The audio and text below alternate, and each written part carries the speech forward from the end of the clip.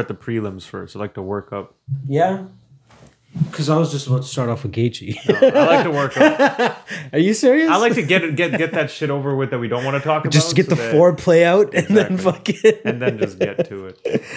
One thing I did want to talk about, actually bouncing off of what you just said about no crowd and how you can hear all the shots and stuff. Another interesting part of that is hearing the commentators, especially when they're trying to tell the audience what the fighter should be doing next, especially in like grappling transitions, right? Yeah. You could hear that. You can hear Rogan be like, he just needs to get his arm over his head. Like whenever Bryce was trying to do the twister and shit, like you can clearly hear, not only do you have your coaches, but you have the commentators possibly telling you too. A long time ago where I think I know what you're talking about. And then the fighter literally went, "Thanks, Joe." And then he did what he told. It was like, oh shit. I forgot which one it was. I can't remember that. And Rogan was like, "Oh fuck! Like I didn't mean to give him advice. Like what the hell?" Yeah. All right. Per your request, let's start off from the bottom of this card. Yeah. You gotta work your way up. Yeah. All right. Let's. The crescendo's got to be at the end. Let me fluff you, Tony. Let me fluff you. All right. So Spann Alvey. Who gives a fuck? It was decent a Sam fight. Alvey. It was a Sam Alvey fight. It was a Sam Alvey fight, but it lived up a little bit more than I was giving it credit to. Because he's tough and has a chin. Otherwise, he's shit. Yeah, if Spann actually put him out, he would have gotten put out. So it shouldn't have been a split. Should not have been a split. Ryan Spann easily won. Easily rounds 1 and 2. He should have won that. No problem. Bryce Mitchell versus Charles Rosa. Talk about a dominant position. I said even before the judges' scorecards were out, I'm like, 30-24. And they're like, you know what? You're probably right. There was zero offense landed from Charles Rosa at all. I saw the media scores, majority 30-24, some 30-25s. There's no 30-26s or 30-27s. There was no offense in that fight whatsoever. None. From Rosa, I should say. And it was the weirdest, like even when the fight was happening, I was commenting on it. It was the weirdest grappling because it was like literally just arm triangle to twister. Twisters, like, how often do you see grappling happen where the guy's just maneuvering from those two positions? The craziest is that Mitchell was landing some of these takedowns in twister position. Yeah. Remember that one where I think it was second round. 10 seconds into the second round, and then look back and he's at a twister. Like, what the fuck? The round just started. It just started. How did this happen? I just wanted to see the statistic in terms of the strikes in that round or in that fight. 40-5 for Bryce Mitchell. Super impressive grappling. I mean, Rosa is a ground guy, and he had he couldn't do anything other than just defend the whole fight. Yeah. No, insane. Offense. I did in my breakdowns. I'm like, Rosa has really good jiu-jitsu as well too. Yeah, I expect him to maybe get big brothered in the first round, but after that, if he's able to survive, he should be able to make it competitive. But Bryce did not let off the gas. He big brothered him every second. He looked completely gassed out after that first round. Remember, he was like breathing really heavily in his corner. I'm like, all right, Rosa's about to make the comeback. No, like I knew Bryce had potential, but I didn't believe he would begin to reach it like this early. Charles Rosa is a tough out. Not the biggest name, but a tough out. If you set a grappling pace like that, then when does your opponent have any time to mount their own offense? Yeah. Like even if you're not amazing, if you're constantly on offense, you're going to win the fight. Yeah. Yeah, absolutely, and dominantly too. Especially if the opponent's not able to get off any offense at all. I mean, you got to give it to Osa. I don't know about you, but I always feel like once an arm triangle is locked in, that's like the hardest submission to get out of. Like, how often do you see a guy work out of an arm triangle? That's right. It always feels like once they step over to side control and it's locked in, you're fucked. Like, you have to wait for the other guy to stop trying to go for it to get out of it and squeeze his arms out.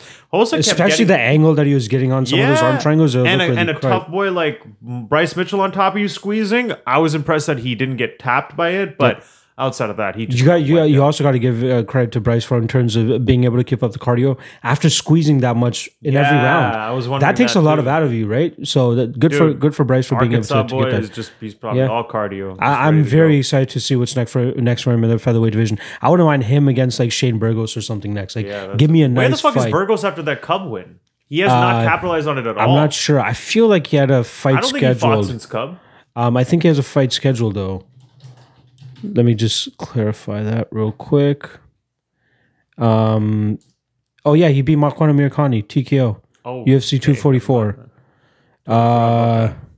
He just re-signed at the end of March. That's about it. So no fight schedule for Shane Burgos. So why not? Yeah, but the way the environment is, for all we know, he's fighting in 2 weeks. Yeah. Just that's cranking them out, man. That's so true. We don't know who's fighting. The next 2 cards are set, but the third one, which is May 23rd, which is 13 days away, isn't even officially They're just announced scrambling yet. to fill up cards that are 2 weeks away. Insane. So I kind of giggled when we went to the UFC stats page just now. I just giggled when I saw the next fight, because the one thing that we're always talking about is how much damage Vicente Luque has been accruing over his last couple fights. So this fight, he absorbed 129 significant strikes. Let me just lay out the numbers real quick before we get into this fight. Absorbed 138 strikes from Stephen Thompson before that, 87 from Mike Perry before that, 6 from Derek Krantz. That was a quick fight. 169 from Brian Barberena before that as well. So 4 out of his last 5 fights, he's absorbed 87 or more punches. It's not good for his brain. That's unreal.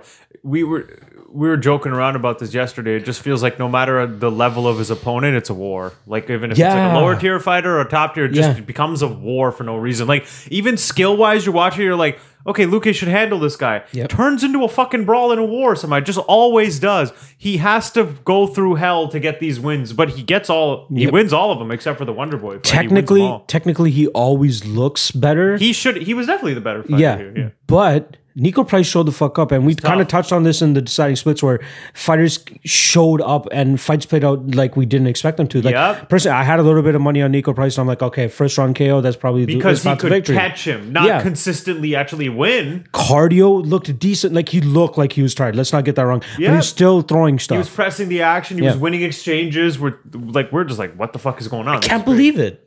Are you kidding me? Like I thought Luque was gonna have easy time with him. Like it was a good rebound fight. He had a minute 23 left. Nico Price had a minute 23 left, and if he made it to that final bout, he probably would have won a decision here. The first two rounds are like you could make a point. I remember we were thinking that it could actually be 2-0 Nico just based off him pressing. But I wonder if they've released. Do you think they would have released? MMA Junkie sometimes posts pictures of the judges' scorecards for all the fights. That's the only site that I know does that, but. I wish MMA Decisions did that. Like, just post up scorecards, even if it doesn't end in a decision. Just let me see what it was going to be. Like, for a Gaethje Ferguson, I was curious. I mean, it was probably going to be 4-1 Gaethje at worst, maybe 5-0. Yeah. Because that second round where Tony dropped him, like there was going to be no doubt about it that Gaethje probably won that fucking fight. There was no. Sometimes they take a picture of the scorecard, right? I think so. No, but it's one article. There it is. Oh, they did it. So 10-9 Price. So 2 judges gave Price round 1.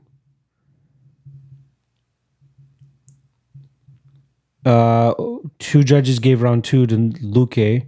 Oh yeah, I see that. Okay, so it was 1. 3 judges gave round, right? Yeah. Luque won all 3 on second round. Okay, so Luque got the second round. So it was 1-1. So he would have actually won the decision. Yeah, exactly. If you didn't finish him there, you probably would have. But we thought it's possible. There's a good chance it's 2-0 Nico, but it could also be 1-1. So like we weren't watching it once again. Super intense. Crazy fight. But yeah, I was very impressed with Price even in defeat here. I think this kind of raises his stock. It kind of does too. He's a tough motherfucker. They had to stop it after his eye was destroyed when that shot was nasty. Very nasty shot. For Luque going forward, man, take a year off. Way too many fucking wars. We're talking about like 4 or 5 wars in a row, and he's fighting often. Take a year off. You're only 28. Relax the brain. Heal up. Get better. Work your skills. Come back. Get a good opponent. Work on the striking defense, bro. You should not be, eating that many strikes. That is not nice. That is not nice. Carlos Esparza versus Michelle Waterson. Another fight. We went over this over deciding split, so make sure you guys check that out in terms of the controversy over the decision.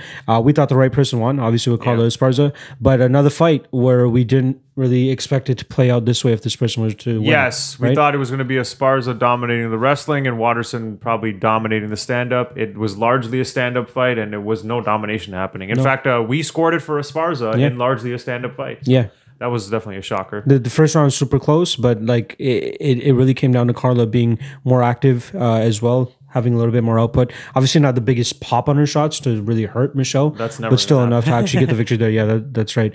So yeah, good one for Esparza there. Oleinik against Verdum. this was just one of those fights. You were so frustrated. Yeah, this is my 3 parlays gone. Like, my whole betting night was kind of screwed over because of this performance. Where you look at this on paper, right? Yeah. There's no better matchup in the whole division for Werdum to get. Yeah. When you hear this announced, you go, okay, Oleinik sucks at stand-up. He just throws sloppy strikes. And his go-to is grappling, and Werdum is the best grappler, and he can strike. Yeah. And we go, oh, okay, but Werdum's coming off a 2-year layoff. That could be a factor. He might be older and slower. Well, he's fighting a guy who's already sloppy and just as old as him. So that shouldn't even be a factor. The only thing hold on. Werdum just let this sloppy guy get in his face and throw terrible garbage punches and just didn't do anything in return. Just stood there and ate them and didn't do much in return and lost based off points. Mm-hmm. He literally just lost off activity. Not doing anything. And his grappling looked terrible too in the 3rd round because he was just old and slow and stiff. Like when he's going for those arm bars, he's throwing his legs up so slowly. Especially when you got Oleinik's back a couple times and almost got the choke fact there. That he got chucked out, it's like, this is just bad. It was just... Oleinik fought 5 times before Werdum came back. So he's crazy. So the only thing is he's been more active. He's gotten more time in the cage. But it doesn't, like, his skills don't get better. Skills don't get better. Yeah. He's... it was his will, pretty much, that won him this fight. Exactly how you thought he was going to fight. Yeah. Werdum was the shittiest version of himself by far. Like, you watch that and you go, okay, if you can't beat Alexei Oleinik, you're done. Like this who else at heavyweight are you even going to have a chance or hope of? This isn't the Werdum that 5 rounds beat Marcin Tybura, because if that Werdum showed up, he would have crushed Oleinik here. Crushed him. Right? I mean, he's letting himself get walked in. This guy's throwing crappy, terrible winging strikes with bad technique, and Werdum's just standing still and letting him hit him. It's like, what the fuck are you doing? Like, it was just so bad. I thought it should not have been a split. Like, whatever judge scored that for Werdum was not watching that fucking fight. Yeah, no. It was one-way traffic pretty much that whole fight. 1 and 2 was clearly Oleinik, just based off activity. I thought Werdum just looked awful and should just be embarrassed and never fight again after that. Old man keeps rolling. Like, Oleinik is just going to keep it going. Yeah, how the fuck does Oleinik keep it going? These random fights. Pettis versus Cerrone, another one that we covered on Deciding Splits. The correct person won here. Yeah, another fight again, the 3rd fight of the night that didn't go as we thought it would. We thought Pettis would go just 1st round, and then Cowboy would be able to take over rounds 2 and 3 with getting into his groove. Not even able to do that. It was a stand-up point fighting battle. It wasn't the most boring fight, but I also wasn't that entertained with it because it just felt like I mentioned this earlier, we were just watching older, slower versions of the fighters that we grew up watching, and it just wasn't that fun to me to watch. It was kind of like, what are we doing here? Yeah, there's no real, like we talked about, there's no real ramifications in terms of contendership, the rankings. Does this help Pettis? Not really. Does it hurt Cerrone? Maybe it does actually hurt Cerrone. I mean, losing to Pettis like that 4 in a row. I think, but we've seen their ceilings. Like, we're not surprised by any of this anymore. I think with Pettis, though, he needed this one more than Cerrone, because I feel like Pettis is a little bit more dispensable for the UFC. I would say so, 100%. Right? Pettis needed it more because Cerrone on a 4-fight losing streak, they don't care. They're going to give him fights. Yeah, they're not going to cut him. 3 of those were against like top 5 lightweights. So I highly doubt Cowboy will ever be cut. No, I don't think so. Like, unless it goes like 6 or 7 by absolute KO, and Dana's like, you need to retire. But it will get to that point where it's like, you need to retire. Yeah, he would have to lose 6 in a row. Like, even if he loses the next fight, he's not getting cut. No. But yeah, Pettis definitely needed this fight to remain in the UFC at least. I think they would have cut him after if he lost his fight. But good for him. He gets the victory out there. He looked bad, looked flabby, looked fat. Yeah, exactly. A lot of people are talking about that. Let's move on to the first fight of the main card. Greg Hardy against Yorgan De Castro. This one had me pulling my hair out strictly due to the fact that, like, De Castro started off with a great game plan. Leg kicks. And then, like, kind of went away from it. I think he broke his foot. I'm not 100% sure. 100%, because when the fight ended, he was talking to Greg and started pointing down his foot. But it looked like when he threw that kick that just kind of brushed Greg Hardy's shin, his toes or something maybe broke on that brushing. Yeah. And this is where you see, like, oh, okay, this guy's not like a high-level UFC fighter, because he just let it affect him. Like, it's like he mentally shut down for the rest of the fight and was just only concerned about surviving in his foot. Let's see if he actually tweeted anything about him breaking his foot. A lot of work to do, but I'll be back. That's it. Okay, so he didn't tweet anything about actually breaking his foot. Yeah, poor guy.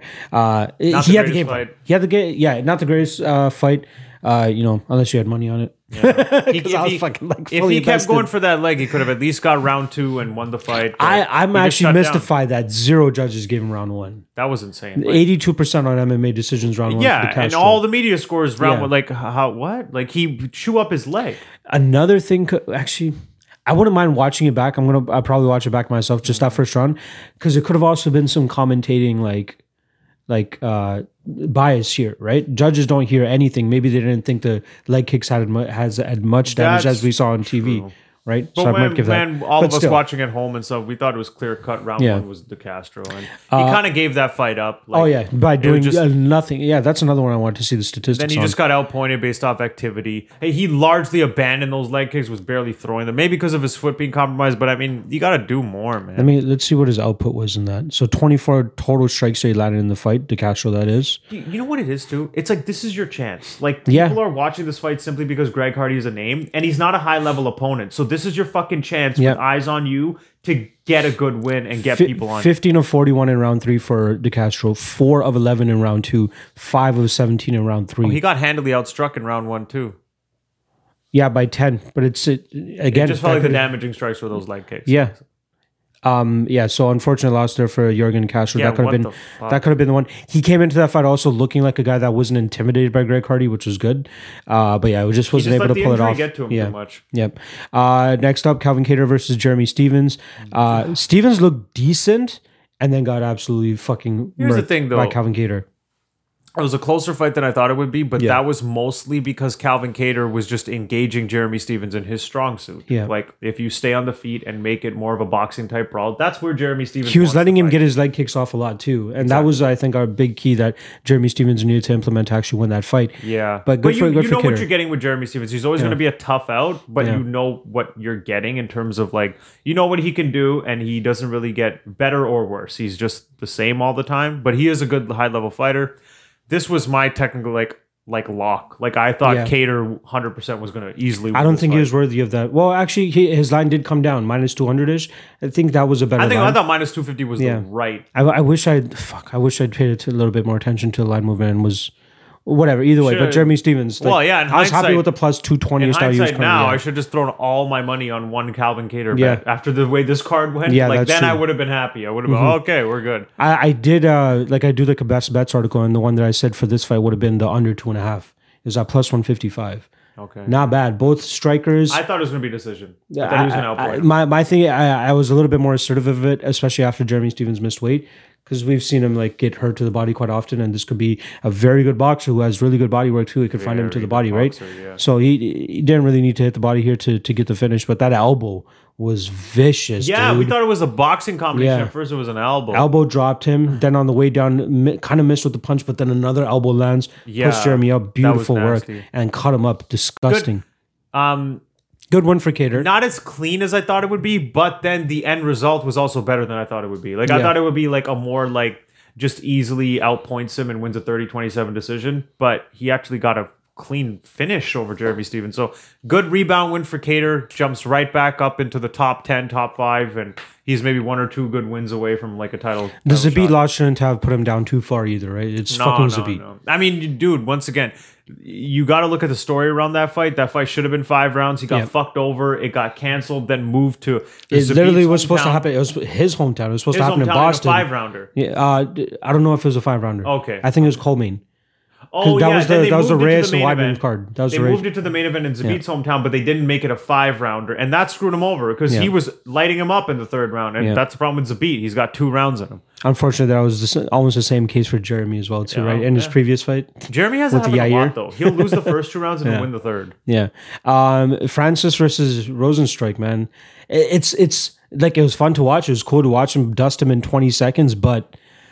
We're never going to learn anything about Francis. Exactly. Is your wrestling power better? If somebody can take your shots, can you last more than a round and start and keep that up? How's your takedown defense? How's your grappling getting? What else can you do? He just storms guys, keeps putting them out too fucking quick. This fight as well, right? I saw a comment on or something in an MMA article about this, and I had the same feeling right off the bat. Hey, on paper, that win is amazing. But if you watch that 20 seconds, he didn't look good. His combo was horribly sloppy. One of the punches got through that was good, which was the left hook, and that's all that was needed. He's just lucky he needs to clip you once. That combo was awful. Like, I'm talking pawing punches that are going at weird angles, totally missing Rosenstrike. And then in the flurry, one of them was a good left hook that clipped him and put him out. And there's a good one also when he... But yeah, the other 3 or 4, he's just a wild man. And I'm like, this is absolutely garbage technique. Yeah. He's super lucky he's got that power, though. I absolutely agree. Another thing that you have to take into consideration here is kind of his size. Because if you're like... Jairzinho looked like he was trying to counter him too. Every time like Francis was winging, Jairzinho was winging too, but he's not able to get as much power into shots because he's kind of reaching to reach Francis's head. And right? Francis has that huge reach, and Francis doesn't respect your power because he knows he's got to just clip you once. Yeah. You're tentative and worried about his shots, whereas he's like, I'm just gonna go sloppy and I just need to hit you one time, and you're going out. That's what happened here. I felt bad for Jairzinho, but another thing is, you can't move back in a straight line like that. He just moved straight back, and Francis just rushed him. If he maybe angled off a bit more, he could be avoiding these shots and gas out Francis. You can't blame Francis, though. That's what I mean. I mean, when you have you can't call him shit. Like, he's going out there and getting it done. When you have that God-given power, does it matter if I'm that sloppy, if I just need to land one fucking good strike? Like, you got to give it up to Stipe's chin because Stipe ate some shots. But that was also a different version of Francis, in my opinion. That was like a super cocky version. I could see that. There was definitely a little bit in there too, right? Like in terms of his confidence. Like the whole promotion for that UFC 220 card was Francis. The ascension of the new king. Like, it's kind of like Darren Till against Tyron Woodley. Or Ronda Rousey versus Amanda Nunes, where they weren't even talking about the champ. Right? Yeah, you're right. Same shit. But it's hilarious because on paper, you're like, well, obviously Francis is a number 1 contender, but then you look at all his wins, it's like they've all been less than a minute, and he's just been doing what we already knew he could do. There's nothing in any of these 4 wins that tells me that a rematch with Stipe is going to go differently. Other than maybe Stipe is older and he can get put out more easily. We don't even need to see him go to a decision. Just knock somebody out in the second round. Get that to 5 minutes round. go. Yeah, get or to even the third round. fucking round. Yeah, show me that you're not just going to go wild with these pawing, weird angle, not even proper strikes. Like Chris boxing, tight, all that. This was. He felt like this guy cannot even hurt me. Like look. He had to combo up over him and finally land in the 5th round. He can't hurt me. I'm just gonna rush him, and even if he throws back, I guarantee I'm gonna win that little battle. I just gotta land one strike, one fucking strike, and he was dead. I mean, Rosenstrike was fucking dead. Yeah, he got hit afterwards with follow-up shots, but it was the only shot that was necessary was that one left hook, put him completely out. It's so sad. Scary. He's scary. The scariest fighter. He's scary. Gotta be, yeah. He's definitely overtaken Anthony Johnson, right? Like, he might have just taken the Anthony Johnson crown, because I felt like even at least with Rumble, when he threw, he was way more technical. He was way more technical, but there were some people that were able to eat his shots. Yes. Right? But Francis is like nobody. You can't. Stipe, except Stipe. One combo. Yeah. The second he lands one clean shot, which he's going to do in the first minute, it's over. Stipe was the only one to take it, but Stipe was also. He was also always moving away from the shot. So even though he was getting hit, he was always circling and at least already getting out of the way. Whereas even with Rosenstrike, he tried to plant and counter a little more, and like these other guys. I've hated, like every time I tape study Francis, I always skip the Derek Lewis fight. I always do it. I have not seen it for a second time. But I want to see that fight again just to see, not even the rematch, but I do want to actually go back and watch that fight one more time to see, did he even throw? Like, no, he didn't. Did he throw anything? He was afraid to get into range, it seemed like. That was the one fight where he almost felt like that was the only other guy he was scared of his power. Probably. I just want to see the statistics on that fight. Like, no one else did he give a fuck about. It's funny. I want to see that rematch because I feel like that's something that Francis should write on his record. But you can't justify giving it to them. They're just in totally different boats right now. 11 of 46 Francis in that fight. 20 of 54 for Derek Lewis. Derek Lewis just kept his distance and landed like leg kicks. His back was shot. 8 of 10 leg kicks for the whole fight for Derek Lewis. Okay. 11 of 18 to the head. Body, 1 to the head. 7 to the head for Francis. Francis landed 1 strike in round 1. That's insane. Crazy. I mean, in most fights, he only lands 1 strike. He just deads them with it. But yeah, this is Komain Cejudo fucking going out on top. I mean, look, Okay, let's talk about the stoppage first. The stoppage was perfectly fine. On first watch, we were like, we were totally Dominic Cruz fans. We wanted Dominic to win. We had money on Dominic. We thought stylistically this is going to be a hard fight for Cejudo. The only X factor was that Dominic was coming off such a long layoff. So how would it affect him? But he doesn't really seem to be affected. Like even watching that performance, he got stopped at the end of the second round, but at no point was anybody saying ring rust seems to be a factor here. I didn't think so. He might have taken a little time to get going in round one, but I thought by the time round two started, Dominic was kind of in his groove. I think that Cejudo's leg kicks really played a huge factor in that fight too. Those leg kicks, he was throwing everything into them. Yeah, he was really trying to fuck his legs up. First round went to Cejudo. Easy. Second round, that's one it got finished, so I guess we can't really get a scorecard out there. But yeah, I was fine with starting to pick it up though in the second, like he was trying to get in this group. I would have been interested to see how it went, rounds 3, 4, and 5. How much the leg kicks would have added up to. If Cejudo would have stayed consistent with them as well too, it would have been even worse for 4 and 5 for Cruz to really use his wheels as much as he uses them. But did you see what Cruz said about Keith Peterson afterwards? No. Oh God, he's sticking to his guns. He said that Keith Peterson smelled like cigarettes and alcohol going into the fight. Okay. Look, Dominic is really, he's one of those smart, super analytical guys. But one thing you can really tell with Dominic, he has a giant chip on his shoulder. So when shit he hates losing, absolutely hates losing to another degree. So when look at the first headline. So when shit like this happens, you can't take his smart analytical ability seriously because here he's super biased. It's not there. It's a bad look for Dominic. Look, it wasn't that controversial. I mean, even though you could argue he wasn't fully out, maybe he ate so many unanswered shots. There's too many unanswered shots. They were all unanswered, and he gave him time. That was a perfect stoppage. I had no problem with it. There's nothing wrong with that stoppage at all. Wow. Now, Cruz, let me just read this quote real quick. You rock, sometimes you get hit. I've been in those positions many, many times, though. I had seconds left in the round. I just think that sometimes I wish there was a way to keep these refs a little bit more responsible sometimes. The guy smelled like alcohol and cigarettes, so who knows what he was doing. He doubled down, saying definitely smelled like alcohol and cigarettes. I wish they drug tested them, talking about the refs. I know Herb Dean is good. He's one of the best refs. Immediately when I saw that ref, I was like, man, is there any way to veto a ref and get a new one? I wondered that. As fighters, do we have that choice? I wish we did. That's crazy. That's surprised. Kind of sad for me to hear from Cruz because you expect more of like an unbiased type of approach from him, but you get it. 3.5 years. He's been through the ringer, comes back and then feels like he got shortchanged, even though he didn't. Like even on the commentary, we thought it might have been early at first, and then even Rogan was like, upon the rewatch, that was a clean stoppage. I'm seeing online most people did agree with the stoppage. There might be a few people, maybe they're Cruz fans, saying, oh no, but I mean, unbiased, objectively watching that's a fine stoppage. He gave him time. He didn't jump in too quick at all. I love how Rogan approached it in the post-fight interview too, though, because like Cruz was trying to make his point, and then Rogan's like, "I get your point. I get your point. I get your point, but you're wrong." Yeah. Like pretty much, like because he knew Dominic is obviously going to be super emotional. Of course. I mean, 3.5 years, and you just came back, and you feel like he got shortchanged. You're probably pissed off inside. But now let's move on. Probably or moving forward for Cruz, this is not going to be a big deal because the fact that he was getting a title shot 3.5 year layoff, nobody's going to care that he got finished. No. There's a little bit of controversy. He could jump right back in, get a top tier fight, win that, and he's right back into a title shot. So going forward, Cruz is going to be okay.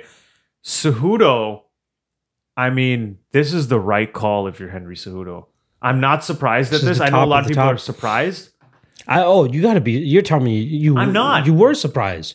You're telling me you weren't surprised when he said like I'm. Yeah, okay. At that moment, but it's not one of those where like 10 minutes later I'm still like, holy fuck, I can't believe Cejudo. Yeah. It was more like he caught me off guard, but overall I'm not surprised with the decision because, like he said, when you get these lifelong athletes, it's not surprising to see them retire in their mid-30s or a little earlier because they're just so fed up with doing it.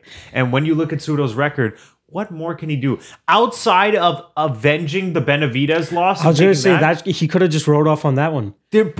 But even that now, Benavidez is coming off a knockout loss. He's going to go back into a fight with Figueiredo. He doesn't want to wait for that. He has not much to gain. A lot of people felt he won the Benavidez fight anyway. Yeah. So you came back, you avenged your DJ loss, you got the flyweight belt. Then did he defend the flyweight? Yeah, he defended it against TJ. So now you won the flyweight belt, defended it, went up, won the bantamweight belt, defended it. So you've won 2 different belts and defended it. And you're just done with this shit. You're coming off a shoulder surgery. We don't know how banged up he is overall.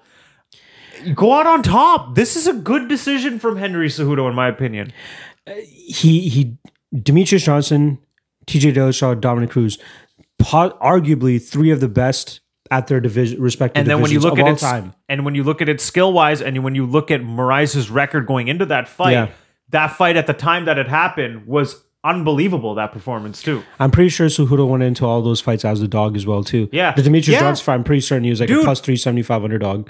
We were talking about this. All 4 of his last fights, we were betting against Henry Cejudo. Yeah. And every single fight, it's like, holy fuck, how does he keep fucking doing this? Yeah. He keeps pulling it out. He keeps pulling it out. But this fight, I'll give it to him. This was one where he wasn't behind or losing or anything. He just straight up like won. Which one that really just popped into my mind in terms of like unexpected retirements? Which one are you a little bit more surprised by? When Anthony Johnson decided to walk away? I know he's talked about possibly coming back. I wasn't that surprised. You weren't that surprised at all? No. What was it? The DC fight? He just... especially because it came right after that performance, which was like, oh, you just fought the dumbest fight possible. We always knew like mentally he had an issue of some sort. Like he wilts. So he gives up. He's a quitter. But that one seemed to come out of left field as well because everybody's just so hype on Rumble. Like he's producing all these fun knockouts and all that type of shit. Why that wasn't he's only losing to the best of the best. Because it happened literally minutes after that fight. And then that's why I was not surprised. Because if you see how the fight went, you're like, okay, so you're the stand-up guy with all the power to kill people and you decided to wrestle the Olympic wrestler. Yeah. Like, and then when the guy says I'm retiring, you're like, yeah, okay, you know what? That's probably a good fucking idea. If you're gonna fight like an idiot like that, just retire. Yeah. Like it was such a stupid performance. So you're like, not that. This was like, I mean, this couldn't have gone better for Henry Cejudo. It wasn't even like he took too much damage and he's like, oh, I won the fight, but I think I tweaked my knees, so now I got to go through more rehab. I don't want to do this shit. No. He came out clean. Yeah. Like barely touched. Mm-hmm. And he's sitting on top of the world and he's like, you know what? I'm done with this shit. I totally respect that decision though. Peter Yan pretty much called him out right away. He goes, you did a good job. Good idea. Avoiding me, yeah. Good idea for avoiding me. So what's next for the bantamweights? I kind of throw it out for you, Sterling versus Yan. Okay, this is the only thing I don't like about what Cejudo's done. He's fucked up 2 divisions. Yeah. He won the belts in 2 divisions. Both divisions. He won belts in 2 divisions, defended them, and then vacates. So it's like, now it's like it makes the allure of the next champion a little less, right? Because it's like you never beat the previous champion to get the belt. So that's the only thing he's throwing a wrench into that. But yeah, what the fuck do we do at bantamweight? Is it Peter Yan versus Aljamain Sterling? Those are the only 2. Make that shit happen at Fight Island since Peter Yan can't get to the States. I don't like Aljamain getting a title fight right now because he's coming off a layoff and a surgery. I don't like guys coming off a long layoff. Especially against a guy like fucking Peter Yan. And an injury rehab and going into a title fight. It doesn't go well. So let's count out Marlon Moraes, even though he has a win over Jose Aldo. Marlon is actually coming off a win right now. So maybe Moraes and Yan, if you don't want to give it to Sterling. Sandhagen's up there, but I feel like he needs one more win. Here's the problem. I feel like Yan has to be in the title fight. Because if you have a vacant belt, Yan has to be one side of that title fight. So now the question is, who do you pair him with? Normally you would say Aljamain, but I don't like the layoff. That's my only problem with it. Yeah. I don't like the layoff. And they keep talking about Corey Sandhagen and Aljamain Sterling. I wouldn't mind that fight a little bit more than him getting a title shot. I just want to just look at the resume of Peter Yan, though. How does it really stack up? Uriah Faber is a washed-up guy. You know what I mean? That was a weird fight for him. Jimmy Rivera, he completely outstruck for 3 rounds. That's a solid win, but that's after Jimmy Rivera got put out by Marlon Moraes already. Yeah. John Dodson always has been on the decline for a long time now. Douglas Silva de Andrade absolutely murked him. Jin Soo Sun, that guy had the craziest chin on him. I'm not sure if you remember that fight, but he ate so many shots and didn't get finished. So there's that. And then Toru Ishihara was his UFC debut. Stack that up against, who are we talking about? Aljamain Sterling? Did I spell it? Wow, I spelled it right. Goddamn. 4 straight wins. Brett Johns, Cody Stamann, Jimmy Rivera, Pedro Munoz. I would argue that Yan maybe like has just a stronger based, schedule based on also how the fights went, like how he beat them. They were more convincing.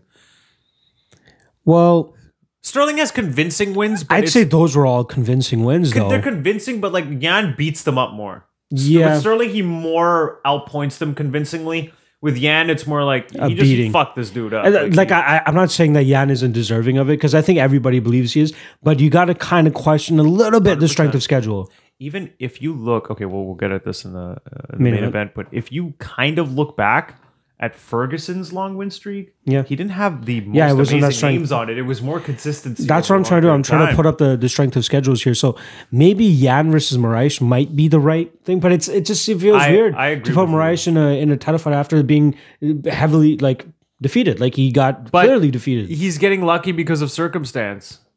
Yeah, because the guy he got dominated by is gone now, and he is technically still number one, and he's coming off a win. So who the fuck else do you put in there?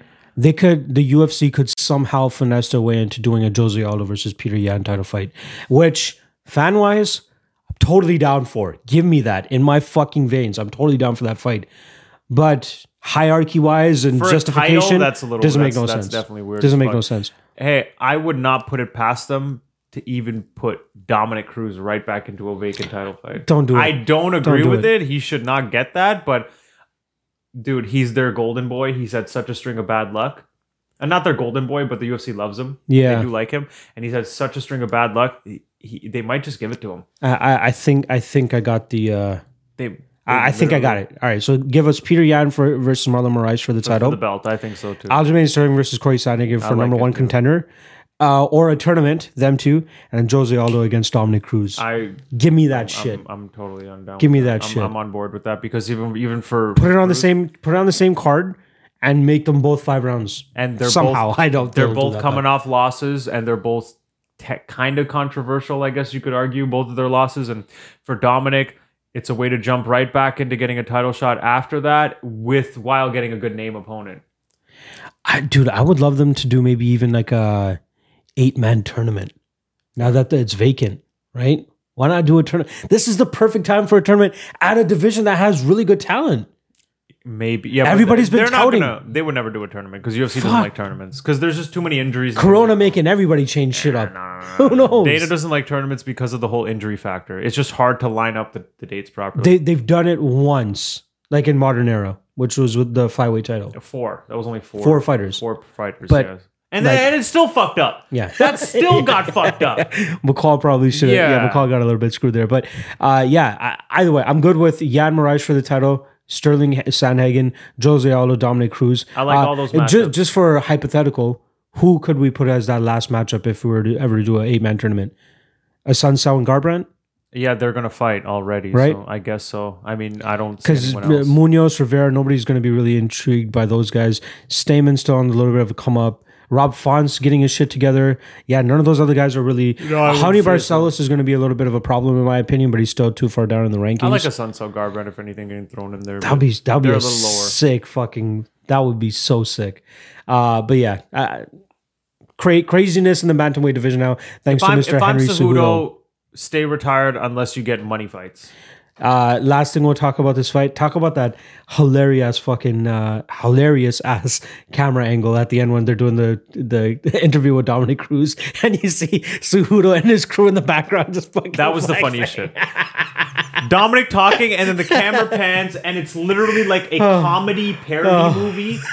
Where the camera pans, you just see Cejudo Jack standing there with his belt and his whole posse around him all celebrating like, yeah, fuck with me. And then Dominic's just all pissed doing his interview. Yeah. This is what's going on in the background. It was literally like a spoof movie. It was a parody movie. It was funny. Fucking hilarious. That was funny. Great. And it was such a Cejudo thing to do. Of course. Such a cringe thing to do. All right, let's move on to the main event. The most jacked, tiniest dude in the world. That fucking embedded episode when he comes out of his pickup truck and he barely clears the trunk. Barely clears the hood. The hood of his pickup truck is slightly shorter than Henry Cejudo. It's ridiculous. Just walking around like a boss. Yeah, but he can kill everybody. Yeah. That's the funny part. Well, he went out on top. Sorry, last thing.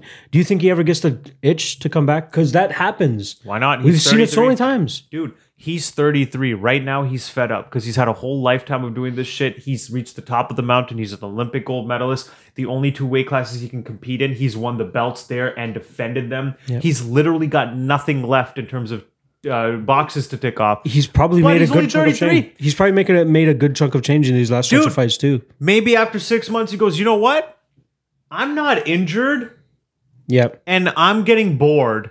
And I'm still not even 34. Maybe, hey, you know what, UFC? Why don't you throw some names at me? Yep.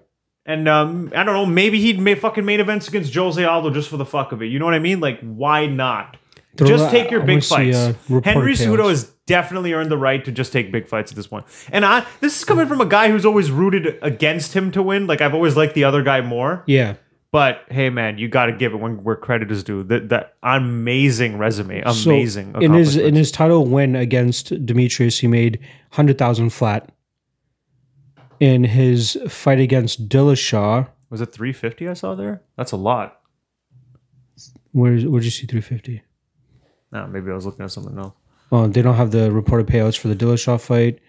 No reported payouts for the Moraes fight either. That's great. Perfect. My research is done. So you got to assume that he's made some good money though in those fights. After beating DJ, they must have paid him a little bit, right? He can leverage all of it. He can make businesses. He's got that name. Yeah. He's Triple C for life. He's Triple C for. He never lost the belt. He even has the most ridiculous claim ever of I defended the flyweight belt from my fucking couch at home. Pretty much. Yeah, fuck, I didn't even look at it like that. Yeah, that's a good point. You could argue now he's still the double champ. Yeah, you're right. He's retiring a double champ. Figueiredo allowed him to retain. All right, Gaethje versus Ferguson. Here we go. Another fight just to cap off the night that didn't go as we thought it would if it were to have gotten to the later rounds. Right? You give Gaethje 2 rounds. You give Gaethje 2 rounds. That's what we thought going into this. And then Ferguson would start to run away in third, 100%. Fourth, fifth. No, going into this fight, third, fourth, fifth. I've been saying it from the rooftops. I hated this fight happening because it's jeopardizing Khabib Tony, and everyone's fears came true. And Khabib Tony is gone. That fight will live in lore as the fight that never fucking happened. Yeah. It might even actually happen if Tony goes out and gets one more win, just to be like, all right, we just need to have this fight happen, just to say we got it done. But it's never going to be as big anymore. No. You're never going to get that 13-fight win streak versus the 12-fight win streak, the 2 best fighters ever colliding in this mammoth fight, like a Jones-DC one. Yeah. That's off the table. It's gone. But there's intrigue that remains. But here's the thing. Sitting here the day after, all my worst fears came true. That fight's off the table. The worst happened. I gotta say, if it had to have happened, I don't mind the way it happened because Gaethje just looks so fucking good. Really good. That it's hard to be too sad about this because it's like, holy fuck, dude. Yeah. Do you realize what Justin Gaethje just did? He came in on short notice, was talking about how like it was harder to train and how he'd rather have this one. Talking about how I only have 18 minutes of fury. Then he goes out and Tony Ferguson's Tony Ferguson. Yeah, pretty much.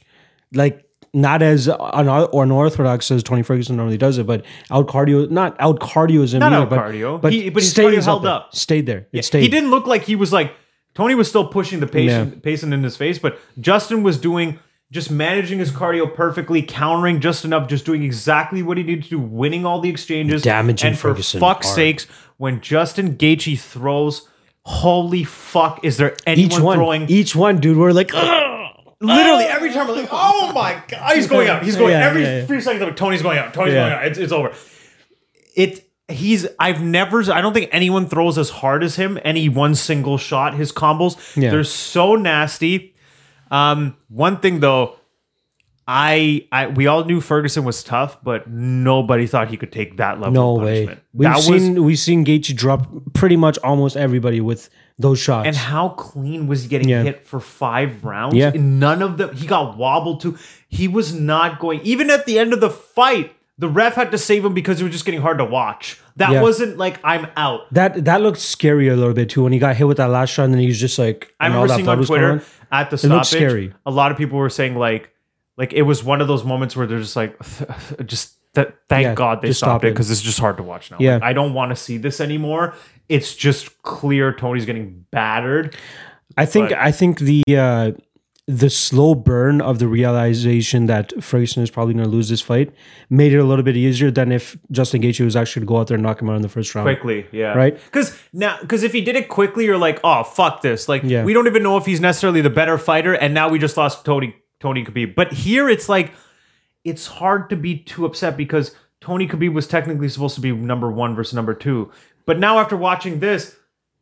Gaethje looks like number 2. It kind of feels like Tony was never number 2. Maybe Gaethje was always number 2. Because if you get owned like that at your own style, can you really say you were the number 2 guy the whole time? I don't know about that. You brought this up a little bit earlier in terms of his strength of schedule and how it's a little bit suspect. It is because he's got that super long win streak, but he doesn't have that one giant name on there. So let's start it off. He starts off the win streak October 2013. Rio.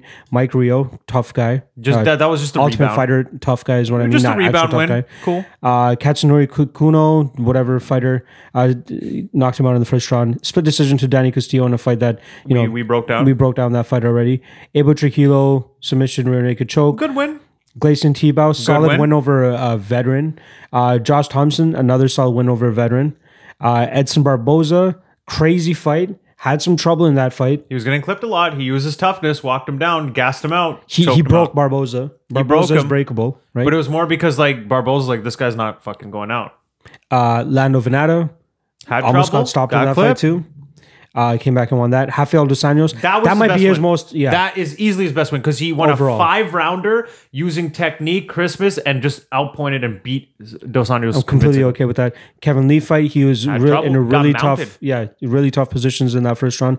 Got the victory there, but Kevin Lee hasn't really panned out to be the greatest fighter right now. Anthony Pettis passed his time. Donald Cerrone passed his time. Got wobbled against Pettis though. Yeah, he got hurt. Yeah. Even Cerrone won round 1. Yeah, people forget about that. For Ferguson started to light him up after, but Cerrone won the first round. Now Ferguson is still amazing, like top 2, top 3. Like we don't want to in hindsight be like, oh, because he lost one fight, his 12-fight win streak. You can nitpick everybody's record. Yeah, he's incredible. I just lost my point. but Gaethje really fucking put him on in this fight. So I want to talk about the fallout of this in terms of. It might not actually be that bad for Ferguson because you know what kind of lines up here? Khabib Gaethje, obviously, unify the belts. Ferguson or Conor, because that's a fight that I'm seeing thrown out there. I don't mind it. That's a good either way. Whoever wins that fight is probably going to fight Khabib or Gaethje, and everybody's okay with it. If I'm Conor, you take this fight. I'm calling the UFC right now, going. I need Tony right now. I need Tony right now. I need him ASAP. I need him in. I mean, I think it's absurd if Ferguson fights anytime within the next even 10 months. Yeah. Dude, after getting beaten up like that, 23 you need minutes. a year off. Yeah. Here's the problem. A lot of people are not talking about this. Tony Ferguson is 36 years old. Yeah. He might have already peaked. This might be as good as it gets for him. Yeah. He needs to win one good high-level fight to still get his title shot, though. I still think he can get that title shot. Now, I am more down on him in terms of I don't think he's going to win the belt. I don't think Tony Ferguson will ever win the belt, but I think he will at least get that one shot if he can win a fight. But if I'm Conor, I want him immediately because this is as compromised as Tony Ferguson is ever going to be, and he's still going to be ranked number 2 in the division, and a win over him still means a lot. Conor's options for a lightweight title shot is Poirier or Ferguson. Based on what you're looking at right now, I want Ferguson because I can hit that guy easy all fucking day. I think the most likely one that we'll get though is Poirier. Conor. I think so too. Strictly due to scheduling, because I think Conor wants to fight in July. Is Poirier for Conor. I agree. At this point, right now, because Ferguson, after a fucking beating like that, that takes years off your career, and he's already at the tail end. I know he's tough as shit. I don't want to see him in the cage for at least a year. I don't think he sits out that long. At least fucking sit out for 6 months. Bare minimum. 6 months minimum. But he should realistically be out for a year. But he could culminate the Khabib fight whenever Khabib comes back in September, October, November. But either way, man.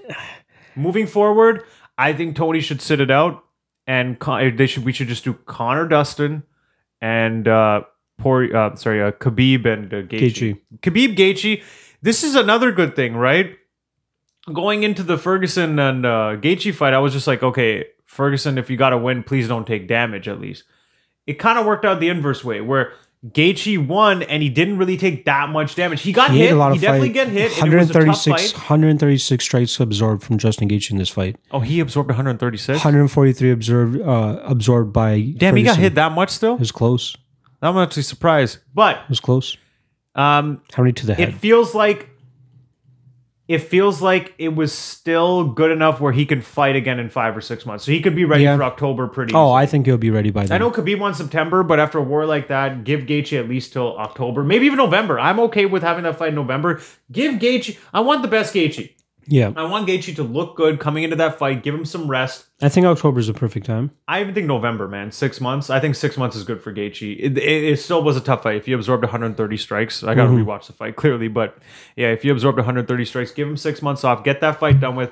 Conor can fight July, August against Poirier. If he wins that, he can now sit on the sidelines and wait to get his title shot. Because nobody's going to complain about Conor getting a title shot if he goes in there and beats Poirier. Especially if he does him. That's the number one, number two guy still. That looks like the most likely one here. It should, or Masvidal. It seems like the rumors are Masvidal. Yeah. I don't know if it'll be Masvidal. I think it could be Masvidal Colby, because they want to capitalize on that beef. Good. I'm okay with that too. I'm okay with that. I'm okay. But realistically, we should be getting maybe Usman versus Masvidal. I like Conor just staying at lightweight. Stop fucking around with these welterweights. I don't like any of this bullshit. It's either got to be Dustin or Tony, and Tony's not going to be ready. Conor wants to fight in July or August or ASAP. He's not ready. He needs a year. Poirier's the next one. Yeah. Quick thoughts on Khabib versus Gaethje.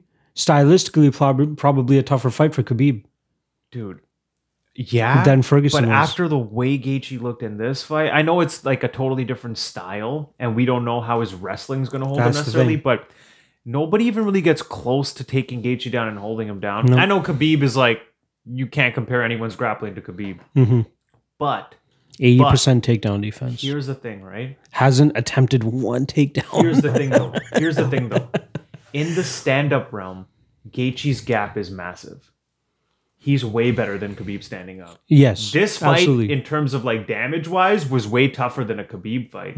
That's another reason why a quick turnaround for Gaethje won't be too bad, because he's not going to get damaged against Khabib. You're just going to get it's the ground and pound though. Like if he does get him down, he smashes when he gets down there. Even those, it's more consistent raining down. It's not like one good shot is going to kill you, right? It's more like a little more consistent. Gaethje's, it's hard to do that to him. He got taken down by Johnson, which I don't remember. Dude, if he's got taken down by Alvarez for 3 rounds, you don't think Gaethje can get in tight with Khabib? And one of those bombs, the shit that Tony ate, do you think Khabib can eat those? I don't think he can eat them as much.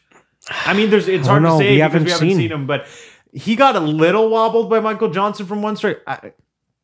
I just think if Khabib eats shots like that, he's going out. So this fight to me is super intriguing, because now it's like Khabib's got that huge grappling advantage, but then Gaethje's got that huge stand-up advantage. So and it's a fun fight. And if Gaethje paces himself, you get this version of Gaethje, not the guy. He's coming out and fighting, but he's not just constantly getting in your face and going, "We're both gonna gas. Let's see who can fight gas." No, he's calculated. Yeah. He's getting in there and brawling and fighting. But he's also trying to not get hit as much.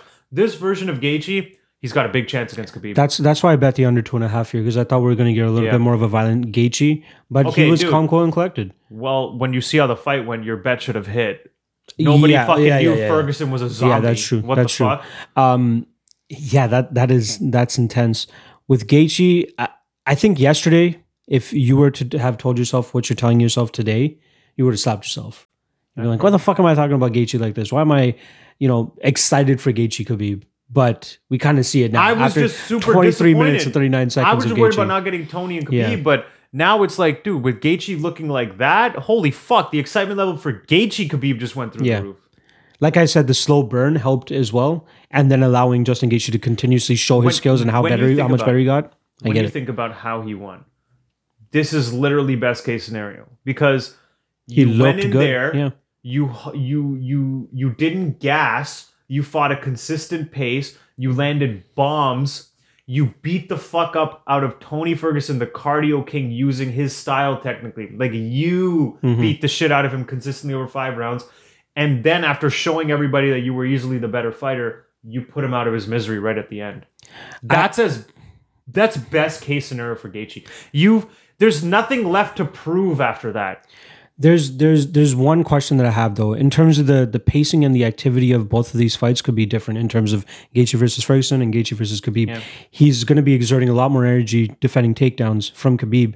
So is he going to be able to still look as good in rounds 4 and 5? You know, here's the thing though. Doing that. Ferguson's got better cardio than Khabib. I don't think people would. I agree with that, but you got to think that Gaethje probably wasn't respecting Ferguson's power as much either. So he probably wasn't as tense as being on the feet or anything like that. But he's going to respect Khabib's power even less. So he's not going to fucking give a shit about getting in his That's where the energy is expended when defending the takedowns. But Khabib, to me, paces himself more. Remember after the second round of the Conor fight, he just stood on the feet for round 3. Yeah. Ally Quinta, he stopped kind of going for the takedowns as much. That, to me, might be a bit of a cardio thing where he wants to pace himself a bit more. But you can't do that against Gaethje. You can't hang out on the feet. Exactly. So maybe he gets a little tired after round 3. And then Gaethje's the one that gets in his face because Gaethje probably only needs 1 round of stand-up to put Khabib out. I'm interested if they've released odds on this fight yet because some bookies try to do that shit. Doesn't seem like it. Justin. Oh, Gaethje Khabib. No odds at Khabib minus 285. Oh wow. Plus 245 for Gaethje. I'm putting money on Gaethje. I'd put money on Gaethje at those odds. I mean, Khabib should be the favorite over anybody, but yeah. But the way Gaethje looked, man, if Gaethje just scrambles a couple of times and then chops away at that leg, like, you know, in the stand-up, Khabib's going to get damaged. He's going to get fucked up there. So yeah, the whole question is, like, can Khabib keep him down and hold him down? Because from what we've heard, Gaethje doesn't train much in the grappling either. So if he does get held down, he's probably going to have a hard time getting back up, like getting out of it or throwing up a submission or anything like that. You know what I mean? Like, he needs to just stay on his feet. Yeah. But give him time to heal. Give him a 6-month camp. Man, he's going to be training that wrestling, making sure he's really good at getting back up. I love that That's a fun fight. I love that he threw the belt on the ground right after too. Like, I love it. Yeah, I'll wait for the real one. Just be real. Just be real. I love it. Yeah. There doesn't seem to be too much else that came out of 249. GSP being inducted into the Hall of Fame, but that's like a foregone conclusion already. I mean, everybody already knew that was coming. Pound for pound king, probably. Right? Is there anything else that was on the card that kind of like stood out to you? No. Overall, this card definitely scratched our itch. Like, I mean, this was a fantastic card to come back to. Yeah. The results probably could have been better for us in terms of betting and all that, but if you objectively look at how exciting all the fights were, it was a great card, fantastic card. I was happy with it, and we're right back at it on Wednesday. The UFC should be happy. Are you kidding me? Yeah, I know. It's wicked. I love this shit. We're going to get at least every Saturday for the rest of the year, it seems. And then some bonuses thrown in there. It's kind of weird, though, because they're not really saying anything. They haven't finalized anything for the May 23rd card yet. They haven't finalized anything for the May 29th card yet. There isn't even one fight that's rumored for that card. June 6th has rumored fights already, which is Nunes, and actually they announced it's not rumored anymore. But that was weird because they didn't really set a date, time, or location. They just put the card out, which was Nunes versus Spencer and a bunch of other fights.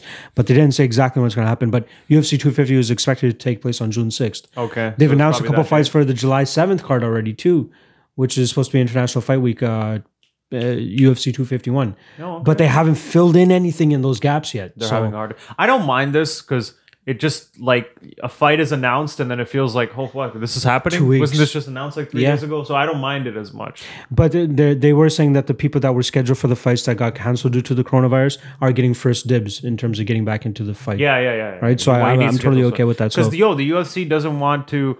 They don't want to dip into the reserves and pay out extra. So their whole thing is, no. We're contracted to do this many events. Even though we lost all this time, we're still going to get all the events out. And we're obligated to offer you this many fights for you. We're still going to do all that. Like, they don't want to take any hit. They just want to stick to their schedule. They're taking a bit of a hit with Fight Island, if that's a real thing. Because think about how much it costs to build that type of infrastructure. However, that's a one-time expense. And then you don't have to pay anybody arena fees and all that shit to hold your events there. So they're saying that they probably won't keep Fight Island even after this shit's done, though. They won't keep it. I don't think so. I think it's more of a temporary setup. Dude, if I'm the UFC, wouldn't it make sense to keep it? Because then you don't have to split gates with the venue owners. You are the fucking venue owners. All that money goes into your pocket. Have a couple. You would have to have big events there to get people to come out. Over time, turn it into a fucking Disneyland theme park shit. For UFC. First you have the cage. Then you start to get vendors in. And then it becomes like this family thing, like WrestleMania weekend. People go for the whole fucking week to the July show at Fight Island. It's a vacation. When they first announced Fight Island, that's kind of what I thought it would turn into. You could literally have a theme park. fucking roller coasters based off fighters. Like, you know what I mean? Like, oh, go ride Francis Ngannou fucking like go ride the Ngannou. Yeah. It's like a hammer thing that throws you up in the air or something. Yeah, exactly. You could literally have shit like that. Dude, Dana. This is like 20, 30 years probably, like in the 20 years maybe down the road. But hey, Dana just wants the UFC to keep getting bigger and bigger. Dude, Fight Island and make a whole theme park around fight events? Come on now. Could you imagine flying into Fight Island and just seeing like all that? That'd be fucking nuts. The UFC owns everything. Yeah. They own all of it. That would be awesome. But exactly, like I said, the last thing I heard about it, at least from Dana, was more so as like a temporary thing. So we'll see how that. But I did hear that he doesn't tend to keep Fight Island around. I would think it would make sense to keep it around. It would be great to keep it around. Whatever it is, maybe he said it'll be ready for June. So maybe they're waiting to like absolutely have it ready to go. Then they'll start announcing fights for that. I don't know, just do a handful of fights. Because all the international fighters are stuck right now, right? They can't fight. All these fights that are being announced are taking place in the States. So whoever's in the States is already lucky. But Peter Yan, whoever the fuck these other guys are that are overseas, they need a place to fight. Leon Edwards, you know what I mean? Like these guys are getting their growth is being stunted right now due to this and the fact that they're not able to fight. Leon Edwards could potentially be a #1 contender right now. He would have already fought Tyron Woodley by now. He probably would have won that fight. Peter Yan, same thing. He probably would have fought somebody else. Is one of those cases for me where I feel so bad for him because like I've had my eye on him since like a long time ago. I remember him fighting Kamaru Usman when nobody knew who this guy was. I think it was the Albert Tumanov fight where I'm really like, okay, this guy. Yeah, because he was supposed to lose that fight and then he choked him out. I was like, okay, like we've been watching his come up and he just keeps getting fucked over. Yeah. And on top of that, I like Leon. Fuck Tyron Woodley, most annoying fighter in the UFC, and you just wanted to see Leon tool him. And now we don't even get to see that. But at least we get to see Gilbert Burns fuck up Tyron Woodley. That's the rumored. That's the rumored headliner for 23rd. Gilbert, please fuck that dude up. Get Tyron Woodley off our screens, away from the UFC. He's going to be 38 coming off a loss. 2 losses, he can go away and make his shitty rap music. Did they? Oh, they do have a line on it. -135 Woodley, +115 Gilbert Burns. Right, well, money on Burns, baby. Fuck Tyron Woodley, man. Money on Burns. Still talking like he's the champion and he deserves a title shot. Yeah. You had the worst title fight performance I've ever seen in my fucking life. Yeah. I've never seen a champion do that. The one thing that I hate the most is also the fans that keep saying he didn't show up that fight. Don't believe that. Then you shouldn't be a fucking champion. A champion on your worst night should still look good. Look at Cowboy. Cowboy said he didn't even want to be there for the Rick Story fight. Yeah. That's that. Merc. And what did he do? He had the best combo ever. Like, but that's Usman's style. That's Usman's style to take you out of your style. Just like Aljamain Sterling did to Jimmy Rivera. He made him look like shit because his game plan was to make him look like shit. Yeah, but do something. At least Jimmy Rivera was trying. Yeah. Tyron Woodley's just got his back against the cage waiting for you to do something and then doing nothing in return. What the fuck are you doing? It's going to be a long time before anybody takes a throne from Usman, in my opinion.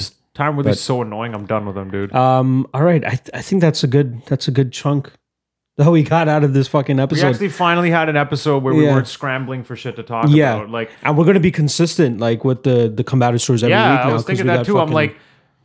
I was thinking that the other day. I'm like, this is probably going to be weekly till 2021 at least. I like it. Like, it has to be every Sunday, right? Yeah. We're always going to. And we're going to have a ton to talk about because there's always going to be new fights being announced because everything there's like the fights scheduling and all that type of stuff and fights actually happening. So those are things that we need to keep an eye on. No shortage of UFC, which works out perfectly for us. Man. I don't give a fuck. I don't watch any other sports. I watch wrestling and UFC and they're both on. But even WWE is not scratching that itch because there's no crowd, and wrestling you need crowds. Yeah. The UFC is like, it's so funny how we don't really follow much. I mean, you watch other sports. I don't even watch other sports. And the one thing that I watch and care about is the one thing that's back on. Yes. And basketball is the only one that I really want to watch as well too. But other than that, and the UFC suffers the least from no crowd. I had no problem. Were you watching that going, man, I wish I had a crowd? No. At no point did I think that yesterday. It just felt the same. We still got our announcers. There were a couple of times where the commentators brought up, they're like, yo, imagine, like during the Luque and Price fight, they're like, imagine if the crowd was, it would have been crazy. It was fair enough, but it's I don't mind. It's a minimal thing. Yeah. With like everybody at home is going nuts. Everybody at home is going nuts. Yeah, everyone's losing their minds at home. I fucking love it. And I really like one thing we should touch on. The UFC, the way they did everything, I thought was on point. Yeah. The production, the tweets, the social media tweets. Yeah, that was great. Really good because we don't have the crowd. We want to feel like we're watching it together. How do you do that? put up tweets of everyone live watching it. So I thought that was a really good idea. Very shout out if that was Zach Candido. Shout out Zach Candido. Smart. Very good production. Such a basic little thing, but it felt so much better. The funny thing is they've done it before, but not to that extent. No, like, they've shown tweets every now and then, but this they're like showing like 10 tweets at a time. Yeah, like because they're on it. You want to see like, okay, like as you're watching a fight, you don't really know like, is my reaction the same as everyone else's? When you have a crowd, you can gauge it. Like, holy fuck, they're buzzing, I'm buzzing, everyone's buzzing, we know what's good. But then when you see the tweets come up, you're like, oh, okay, these people have the same reactions as me. Like, you kind of, it's more connected. It's exactly. You're all feeling kind of the same thing, and I liked it a lot. I'm totally down with that. They showed a couple media members like putting out their scores as well too. Yeah, so that's a very good thing too. I saw Brad Okamoto. That was well done for their first event back during this whole Corona thing. Keep it up. Like, one thing we got to touch on real quick: that whole fucking Jacare thing. Like, what the fuck is Jacare doing? Huge mistake on Jacare's part for even coming out, but you got to commend the UFC because their safety measures actually worked. They found the root of the problem. They got rid of it. I got no problem with anything the UFC did. It's Jacare. We got to talk. No one's talking about this. What the fuck is Jacare thinking? Yeah. Your wife has coronavirus. You did he not? He didn't disclose it until after, right? I think he disclosed and then told them. Yeah, he got there then told them. Then he told them, you flew. You got training partners. You go into a building and you jeopardize the whole fight card, knowing the one person closest to you has the fucking coronavirus. Yeah. That is the dumbest shit I've ever heard. I personally find he should be suspended and fined for that. Like, that is so negligent and stupid on another fucking level during this time. They haven't really said. Yeah, you're right. They haven't said anything about it. No, but they're not going to do anything. I guarantee you, nothing happens to him.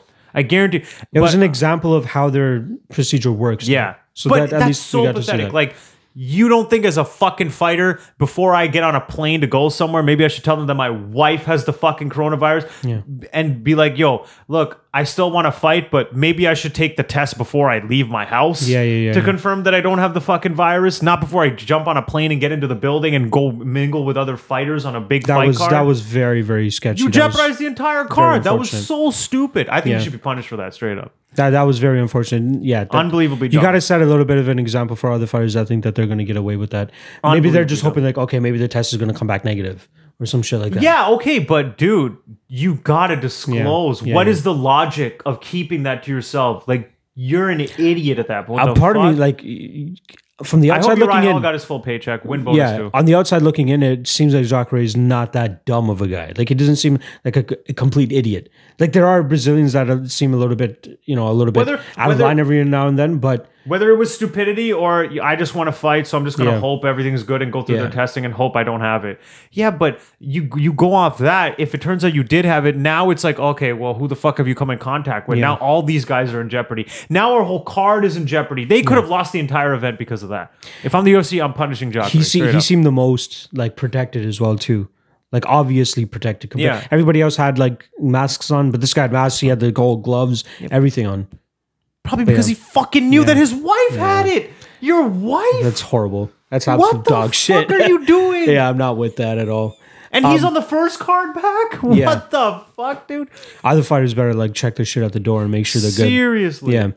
All right, we'll be back next week. One thing, what the UFC should do is they should maybe bring out a form before they leave saying, you better disclose everyone around you that you know who has it. We need all the info. Then if it comes out that you didn't tell us something, now you're deep shit. I think the protocol should actually have them do the test a day or two before they leave. Maybe, or at least enough time to get the results before they leave. I think that it's the cost of getting so many test kits. So they probably just want the test kits at the arena, but... Come on, you got to give it to them. Like, that's the best way to nip it in the bud. Well, to make sure they don't have it coming to the place that they're supposed to fight. One little change they could make, though, why can't Jacare take the test and then until the results come in, stay confined? Like, the fighter should take the test, not just take the test, then walk around the hotel, and then it's like 12 hours later, oh shit, you have it. Are you contained? We need to contain. Who have you talked to and mingled with in that time? No.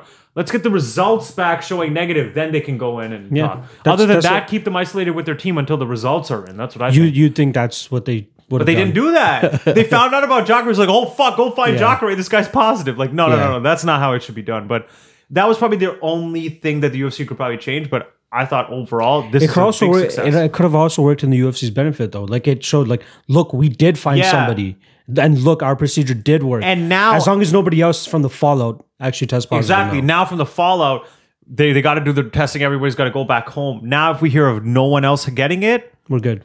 I mean, this is a home run for the UFC at this point. Like, I wonder if they tested. I'll see if I can find out afterwards. But I want to see if they tested the UFC fighters afterwards as well. I think they did. I think before they have to before they leave. We'll see. Make sure they don't take it back with them or anything like that. But overall, the event was a huge success for the UFC, and it delivered.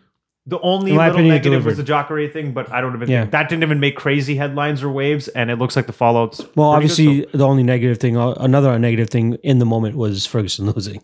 In the moment, that was a negative. Like thing. I said, but now it's great. I thought I would be so much more down on it. Yeah, but just because Gaethje looked that good, my whole thing is I just want to see the two best fight. Yeah, of course. And after that fight, you kind of feel like, okay, maybe Ferguson was never number 2. Gaethje was really the number 2. So that's why not too upset about it. Although it does suck we lost Tony Khabib. That story is going to be we got to wait a couple months and see where Ferguson goes from here, but we pretty much already let our thoughts be known in terms of what we want to see from him. Tony Khabib might end up being the new Pacquiao Mayweather, where you get it, but it's just too late. Yeah, that's true. All right. We'll see you guys next week. Make sure you guys check out the Deciding Splits episodes as well. We got 2 of those up for you guys. And yeah, that's about it. We'll see you guys next week. This was a funny one because it just feels like we've been trying to sign off for 10 minutes and there's no shortage of shit to talk about, dude. I know. Save some for next week. But yeah, it's all relevant for this week anyway. Next week, we're going to be talking about the fallout of the Wednesday card and then obviously the fallout of the Saturday card. So we'll have plenty to fucking talk about. See you guys next week.